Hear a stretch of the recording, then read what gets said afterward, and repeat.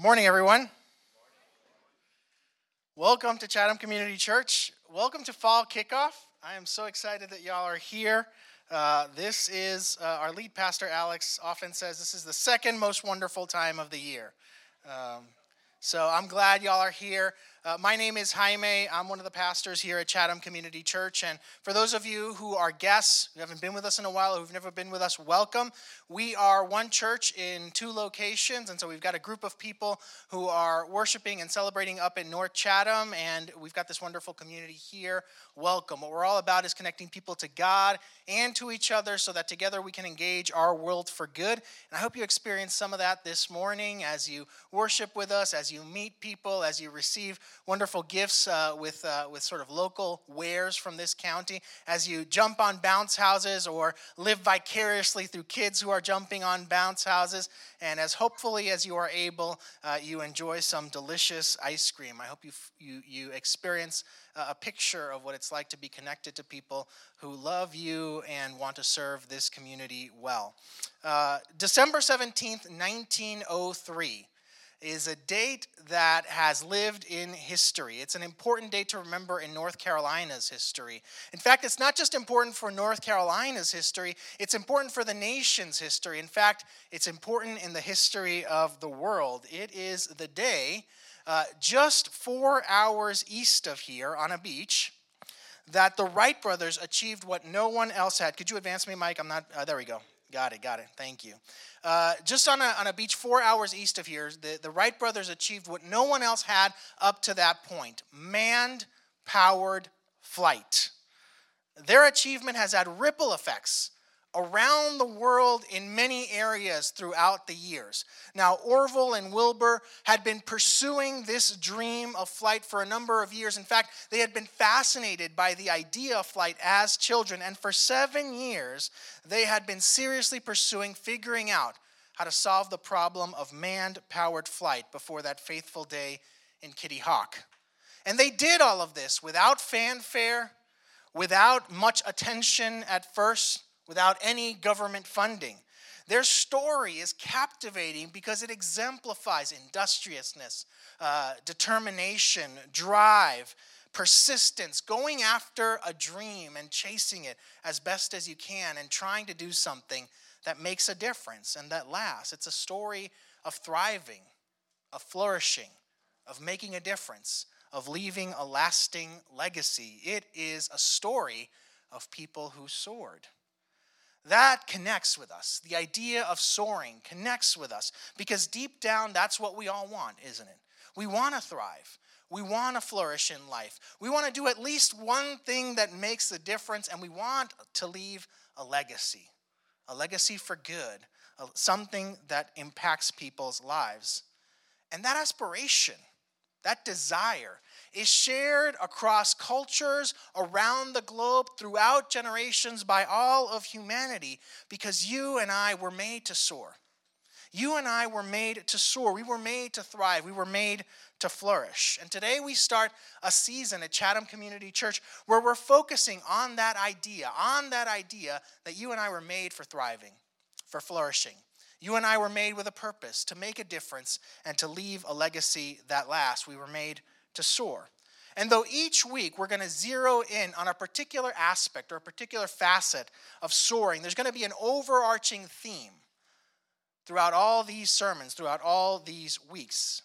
And it's this: if it's true that we were made to soar, then in order for us to take flight in life, it's essential that we connect with the God who created us with the purpose of thriving and flourishing, who created us so that we would make a difference, so that we would leave a legacy that lasts, the God who created us to soar. Now, soaring may not take as much math as it did for the Wright brothers to figure out the problem of manned-powered flight, but it is a lifetime pursuit. And whether you're young, think yourself young, or have come to grips with the fact that you're not that young anymore, I'm going to invite you into whatever is the next step of that pursuit. Today we're going to start with someone who soars in a difficult setting.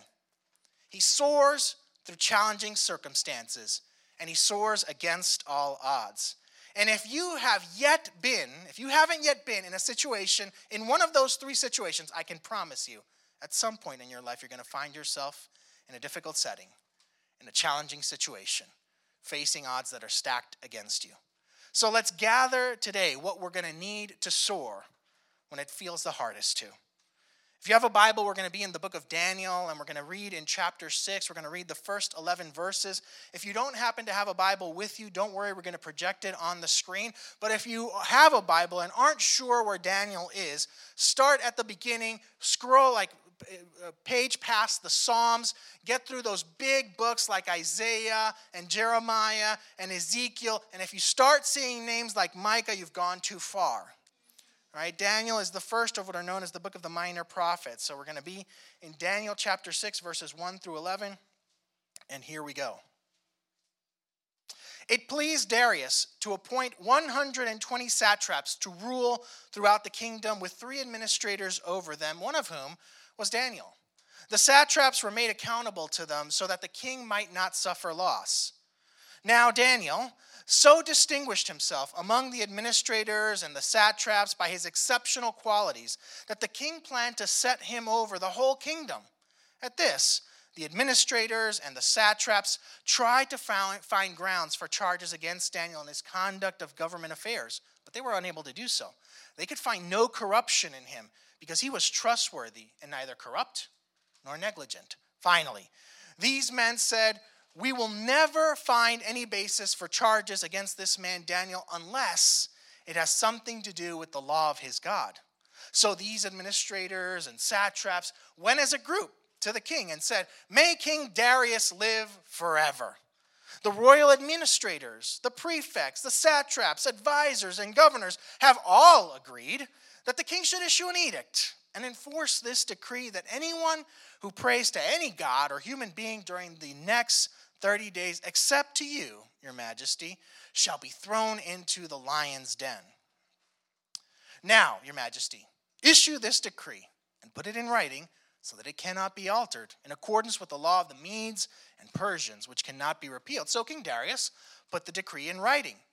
Now, when Daniel learned that the decree had been published, he went home to his upstairs room where the windows opened toward Jerusalem, and 3 times a day he got down on his knees and prayed, giving thanks to God, just as he had done before. Then these men went as a group and found Daniel praying and asking God for help. Now, the book of Daniel takes place in a place called Babylon, in the kingdom of Babylon. Babylon was one of the superpowers of that age in that particular region. And Babylon had conquered those who we know in the story of Scripture as the people of God.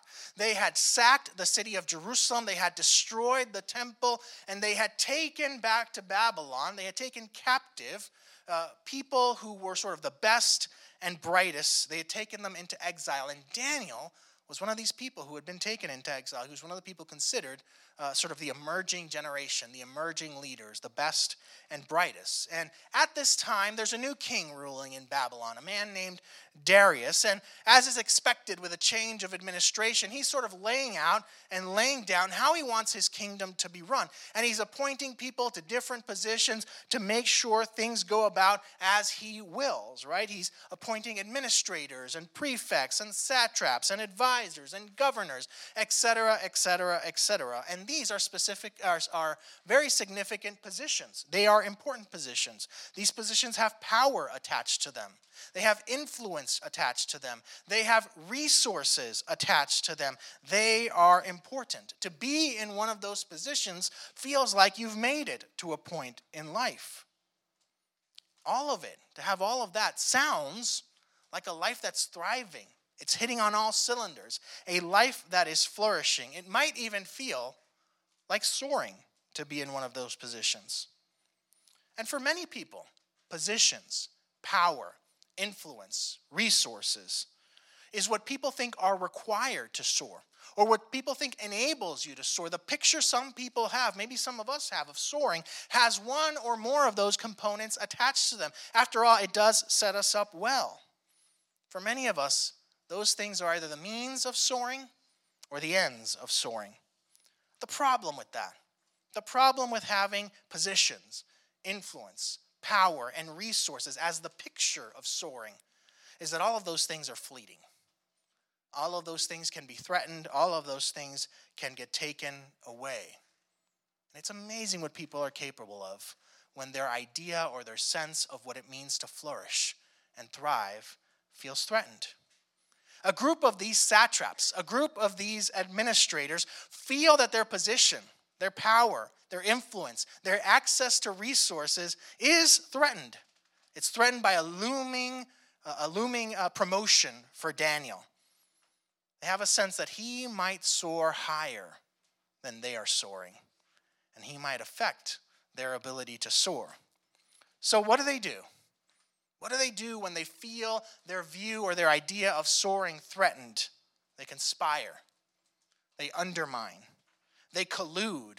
They mislead the king. They set a trap for Daniel, and then they make sure that they're there to catch him when he falls into them. They set him up to be executed. When they perceive that there's a crisis, when they perceive that there's a crisis to their view of what it means to flourish, what it means to thrive, what it means to soar, they're willing to go to the extreme. They're willing to take someone's life for the sake of maintaining their flight. Now, nothing in the passage says that these people weren't skilled at their jobs. It doesn't say that they didn't have ability. They clearly had the ability to influence. They clearly had ambition. They were clearly able to formulate and carry out a plan. These are good things. But having the wrong idea of what soaring is causes them to employ all those good skills for bad purposes. Because they have the wrong picture of soaring, when the crisis comes, their character crashes. Their character collapses. They find themselves in free fall. The Wright brothers weren't the only group of people, or weren't the only people who were trying to figure out manned and powered flight in the late 1800s and the early 1900s. Among those who were trying to figure out how to take to the skies was a man named Samuel Pierpont Langley. Samuel Pierpont Langley had everything going for him. Samuel Pierpont Langley had government funding. Samuel Pierpont Langley had a prominent position at the Smithsonian. He was well known and had a good reputation and was trusted because of the discoveries he had made as an astronomer. And the media spotlight was on him. Everyone was cheering him on. He had things going for him, and he had aspirations. He wanted to be a revolutionary figure like Thomas Edison or Alexander Graham Bell, make the kind of invention that would change the world. For him, solving this problem was all about being first in flight. Because if he could do that, then he'd really be soaring. Then he'd be soaring for all of history. But his attempts failed. His funding dried up. He got bad press. He got mocked, even on the floor of Congress. And then when the Wright brothers got there first, he couldn't take anymore. He couldn't take it anymore. That was too much. And he gave up. He had so much on his side, so much going for him, but he had the wrong picture of what soaring was like. What if he had kept going? What if he had kept going because his aspiration was to make a difference, was to fly? What if his aspiration would have led him to even make more advancements in flight? But he had the wrong picture. Soaring was all about being first. Soaring was all about becoming a figure like Edison and Alexander Graham Bell. So when the crisis came and he could be first no longer, he folded. He gave up. He grounded himself. Friends, the wrong picture of soaring, whether it's to take actions that destroy our character or lead us to give up, the wrong picture of soaring will leave us in a free fall when the crisis comes. It may look different for each one of us, but we'll be in free fall when crisis comes, and crisis will come. So take a moment right now. What does your picture of soaring look like? When you think of what it means to thrive, what it means to flourish in life, what it's going to take to make a difference, what it's going to mean for you to leave a good legacy, what do you picture? What do you envision? What are the requirements? What are the prerequisites? And now assess what happened the last time a crisis came. Maybe you didn't go into free fall, but maybe you plummeted a little bit. Maybe you felt your spirits drop and you gave up hope. Maybe you took actions that you regret now, but you sort of talked yourself out of because after all, the ends justified the means. And the question is, will you be able to keep soaring next time? Do you have the things at your disposal? Do you have the picture that will help you soar the next time the crisis comes? Because it will come. It will come. Now, there are specifics of the picture of soaring that will be unique to each one of us. Each one of us has our own story. Each one of us has our own path, our own direction. But we all have something in common. All soaring depends on staying connected to the God who created us to thrive and to flourish. If our pictures of soaring don't include being connected to the one who made us to soar, who knows what it takes for us to soar, who knows what soaring will look like for us, then we will never soar. It may seem like we're gliding for a time, but we will collapse when the crisis comes. And Daniel exemplifies that in this story. The first things we hear about him in this passage paint a picture of a life that's thriving and flourishing. He's one of 3 administrators over the satraps who are ruling the whole kingdom. He's taking care of everything in the kingdom or helping at it. And he excels at this. He excels so much that the king is thinking of creating a position and putting him over even those administrators. There are no nits to pick over how he carries out his responsibility. He is excellent in his execution of his tasks. He's exemplary in character, exemplary in integrity, exemplary in ability. That sounds like someone who's soaring, someone who's flourishing, someone who's being recognized. And what's remarkable is that he's doing all of this in the place that he's been carried into exile to. He's doing it as a foreigner, and as a hated foreigner at that. He's doing it as a captive. Not only has he been taken into exile, but he can't go anywhere. And yet, he is still soaring. He is soaring no matter how difficult the setting is. And what's enabling him to do this? What's enabling him to soar? What's enabling him to soar is his connection to God. It's not sort of broadcast in the passage, but it's right there. It's right there. When the crisis comes, it says he went home to his upstairs room when the windows opened toward Jerusalem, and 3 times a day he got on his knees and prayed, giving thanks to his God. Read that part. Just as he had done before. Didn't matter that he was in exile. Didn't matter that he couldn't access the place where his community, his people had traditionally worshipped. Didn't matter that he was taken as a captive. He still soared. He still maintained his connection to God. He had well-worn paths that connected him to God. Every day, 3 times a day, he tended to that connection. He sort of encouraged that connection. He maintained that connection. He gave thanks to God in that connection, and he soared. He soared even in a difficult setting.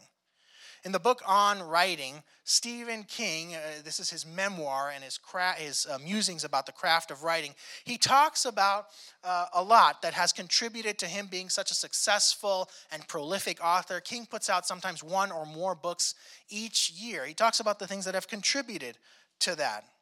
Every day that he's at home, here's one of the things he does. Every day that he's at home, save for some holidays, at specific times in the day, in a designated location in his house, he sits down and he writes. Every day. No matter what else is happening, if he's at home, he writes. Doesn't matter if what he writes is good or what he writes is bad. He sits down and he writes. If he happens to have finished a book earlier in the day or the day before, the next day he sits down, he starts writing a new one. Every day he writes. He has a well-worn path that he walks every day, and it is proven fruitful in his career and his life. And that shouldn't surprise us because we know that there are good habits that we can sort of take up that are going to be helpful to us in many areas. Well-worn paths help us get further in life. We know that. But do we know that there are paths for the soul as well? There are well-worn paths that can help us go further in our life with God. Well-worn paths that can connect us to God and help us soar. Paths like prayer, reflection, falling in love with and immersing ourselves in Scripture, community, service, worship, so many more. There are well-worn paths. There are paths for the soul that if we walk, will keep us connected to God and will help us soar. Now, Stephen King's well-worn path wasn't just good for his career. His well-worn path also has served him in the midst of crisis. And he's gone through crisis. He's gone through crisis. When his alcoholism got really bad, his well-worn path helped him. In the early days when he finally admitted that he had a problem and needed to recover, his well-worn path helped him deal with the lie that it was the alcohol that made him a good author. When he was struck down by a car and went through a painful recovery, and when he was at death's door, it was the well-worn path that helped him come back. The well-worn path got him through the crisis. And when the edict comes that Daniel can't pray to his God for 30 days, and one wonders what's going to happen, what's he going to do? What Daniel does is he goes to his well-worn path. When the crisis comes, his well-worn path is there for him. It's easy to miss what he does as he walks that well-worn path because it says that they found him praying as he had done many days. But it says that as he was praying this day, when they found him, he walks the well-worn path, and as he's praying, what he's doing is he's asking God for help. He's asking God for help for how to face this crisis. When the crisis came, his first instinct is to go to the one who's made him soar. His well-worn path helped him find the way through the crisis. That's the thing about well-worn paths that connect us to God. They help us find our way in the darkest days. Well-worn paths that connect us to God help us find our way in the darkest days. We've all gone through dark days, haven't we? Days when we feel disoriented, when we're not sure where to turn or what to do, when the crisis feels overwhelming. It's the well-worn paths that connect us to God that will help us find our way, that will enable us to continue to soar even when it feels the hardest. How well-worn are your paths to connect to God? Some of us, we could go around this room and we could talk. You could talk about those well-worn paths that you have and how they've helped you find your way in the midst of a crisis. You can tell stories now marveling at how well you were able to get through some of the darkest days or how you're getting through them right now. For some of us, we're here and we're realizing that some of our well-worn paths are not so well-worn anymore. In fact, they're overgrown and they need some tending to. Some of us are here and we're just hearing about well-worn paths for the first time and we're thinking, I don't even know that I have a path. That's okay. You can start building a well-worn path today. Whatever it is, the one who made you to soar wants to be connected to you. Not only does he want to be connected to you, but he's given you many avenues, many ways, many tools to connect with him, many habits, many practices with which you can create well-worn paths. Find the ones that will help you. Find the ones that will keep you tethered to him. Find the ones that will help you find your ways in the darkest days, because they're there. Because the one who made you to soar wants you to soar, even when it feels hard. Now let's continue in the story. When we last left the story, Daniel had been found out.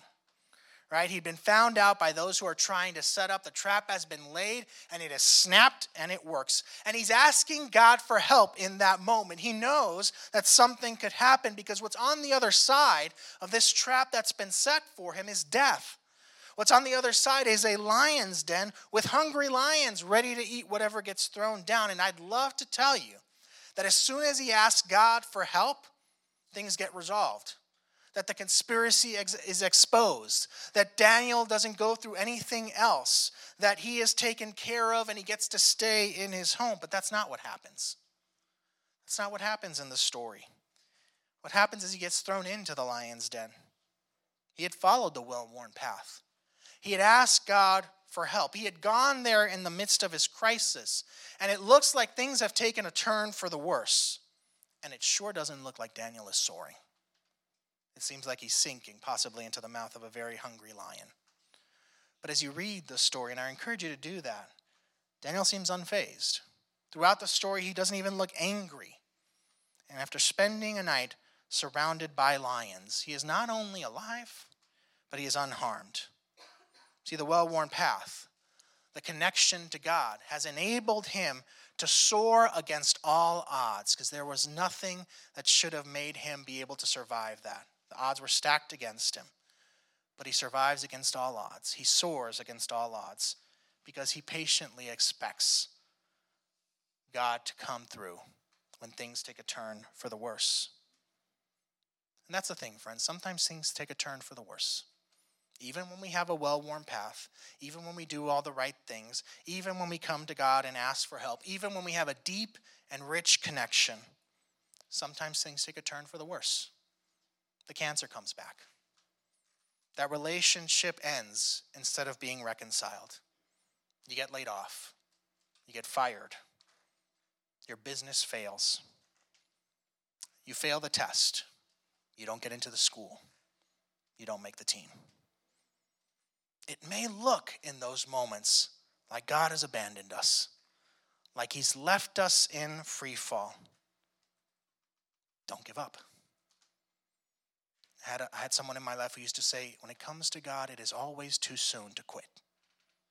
It is always too soon to give up. Our connection to God, our well-worn paths open the door for patient expectation. And here's what the patient expectation is for. The patient expectation is that the one who made us to soar will not see us crash and burn. The one who made us to soar will not see us crash and burn. We may get thrown into situations that feel like we're in the lion's den. It may happen more than once in life, but here's what I can promise you. The lions won't eat you. The lion's mouth will be closed, just like it was for Daniel. Years after Daniel, a man named Jesus took this even a step further. The Son of God soared outside the traditional spheres of his society. He wasn't part of the religious elite. He didn't have the resources that others had. He didn't have the pedigree. He didn't have the positions. He didn't have the prestige.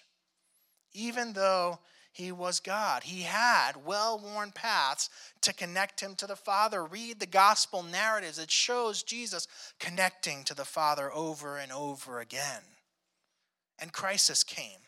And crisis came and betrayal came, and he prayed for relief, and it seemed like relief didn't come. It seemed like things only got worse. We find Jesus dying a criminal's death, abandoned by many of his friends, and placed in a tomb that he couldn't even afford to have.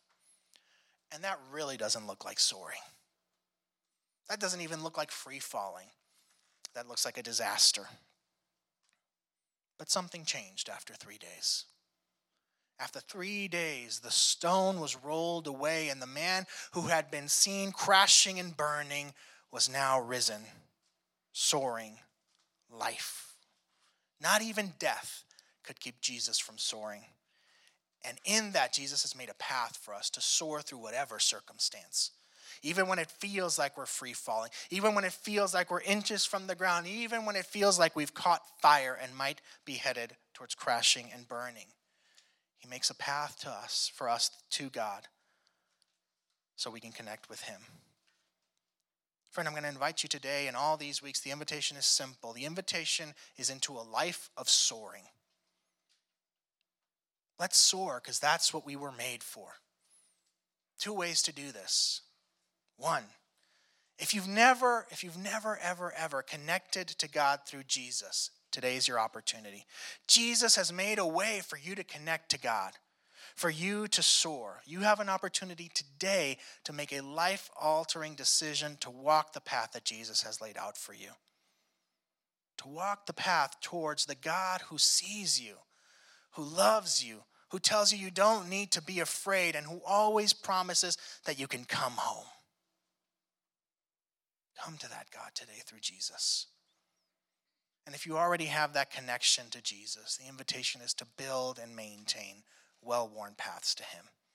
The habits that will keep you connected and going to him when crisis comes, when things get tough, that will help you continue to soar. I don't know what your story is. I don't know what your specific action is. But take the step today. Take the step to soar. It's what you were made for. To thrive, to flourish, to make a difference, to leave a legacy that lasts. I'm going to invite the worship team to join me on stage, and I'm going to pray. And I'm going to pray that God reveals to you whatever the step is for you to soar. Whatever the decision is, whatever the thing to do, whatever the thing to think or feel or pray or commit to. I'm going to pray. And what I'm going to ask you for as I pray is for you to be open to sensing, to hearing, to feeling, and then responding. So let me pray. Come, Holy Spirit. Lord, not our worst days, not our worst mistakes, not our darkest thoughts, not even our most desolate apathy can keep us from you. You have made it easy for us to come to you. By following Jesus, you have made the path clear. Lord, for those of us for whom today is a day of decision, a day to stop painting a picture of soaring that doesn't include you because it's an impossible picture, an improbable picture, may we come to you. And Lord, for all of us, you've not made yourself difficult to find. You've not made yourself hard to access. You have given us a variety of resources that we can use to maintain a connection to you, to build well-worn paths. Lord, whatever it is the thing that is going to bring joy to our lives as we delight in connecting with you, whatever is going to sustain us when the crisis comes, whatever is going to keep us from feeling like we're in free fall, whatever prayer, whatever scripture habit, whatever reflection habit, whatever worship habit, whatever it is, God, whatever community habit, where we know that there's a path that we can wear down well that will sustain us as we connect to you. And may we follow it so that we can soar, Lord. It's what you made us for. It's what our world needs, to see that you have made us for flourishing and thriving. Give us that today. In Jesus' name, amen.